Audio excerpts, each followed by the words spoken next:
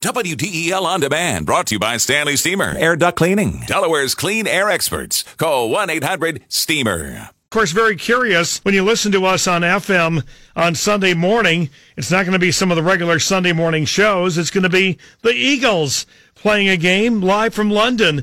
NBC 10's Tim Furlong is already in the British capital. And tell us about the preparations and the setup. Well, first of all, Alan, I'm missing a lot of news back in Wilmington. I'm usually the Delaware Bureau reporter, so seeing all this happening while I'm away is a little bit frustrating because I want to be part of that story as well. But here in England, it's an interesting time. The NFL has really taken off in London, and so having these games here has really gotten a lot of enthusiasm from the Brits. Inviting the Eagles to play in one of the games has been a game changer because, as we know, Eagles fans travel well, and lots of people have made this a vacation, maybe a few days in Paris, a few days in London, and they've certainly sought out bars like Passyunk Avenue Bar, which is named after the street in South Philadelphia, here in London, where they have quite a good cheesesteak, if I do say so.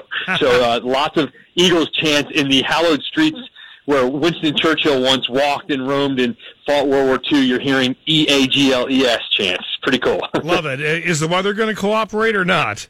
It looks like we might get a little rain. It looks like you're going to have a lot worse weather than we're having here. It was beautiful today, crisp and beautiful autumn-like, and the leaves changing. Really, to have autumn in London is not a bad assignment for me, and certainly not to go to it's not bad to go to an Eagles game at Wembley Stadium, which is about 75 yards from my hotel. So it's going to be a good weekend. There's no complaints from this reporter, Alan. And describe the stadium compared to a typical venue for football in the U.S. Big. It's very big. It's very spread out. It's very wide. This is a stadium where Live Aid was held. Every big event that you'd want to have in the UK, really, this would be the biggest place to do it. So it's a big stadium. Tickets are hard to come by, though, because Eagles fans really ate them up more than any other team has ever done for a London game before. Eagles fans really turned out and bought the tickets. But Londoners have really grown to like these events. Some of the other things that are a little bit different, some of the food. Everything that you can get in America, you can get here, except it's followed by and chips, because they like their fries here. So fish and chips, hot dog and chips, burger and chips. So lots of chips to be had, not Hers potato chips. We're talking about fries. And many of the Brits understand the finer points of U.S. football?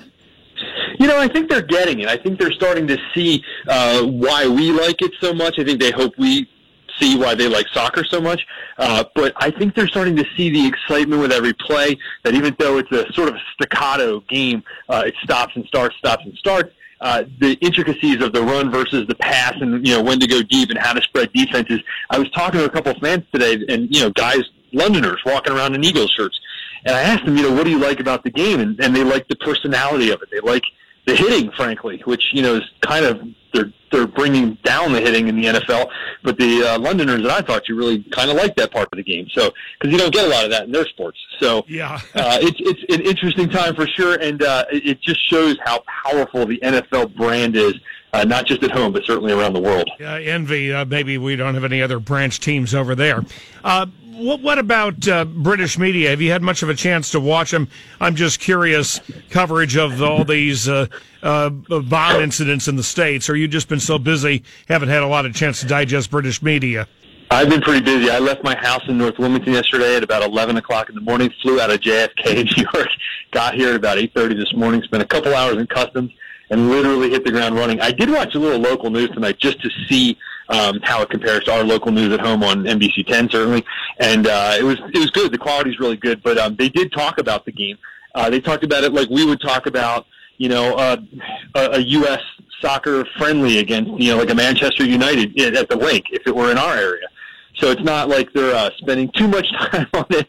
But there are some interesting things. And tomorrow I'll be at practice with the Eagles. And then they're having a community event where they're playing flag football with British children. Wow. So it's going to further spread the love. Carson Wentz, Prince Harry doppelganger, is going to be out there throwing a football around. It's going to confuse some of those little Brits. Great. Well, good luck to you. Hope you're able to enjoy it as well as all the work you got to do. But we'll see you on NBC 10. I always find a way to enjoy it, Alan. Trust me on that one. All right, sir. Thank you. NBC 10's Tim Furlong, live from London, getting ready for the Eagles playing football in Britain Sunday morning, our time. and, of course, to be heard here on WDEL 101.7 FM.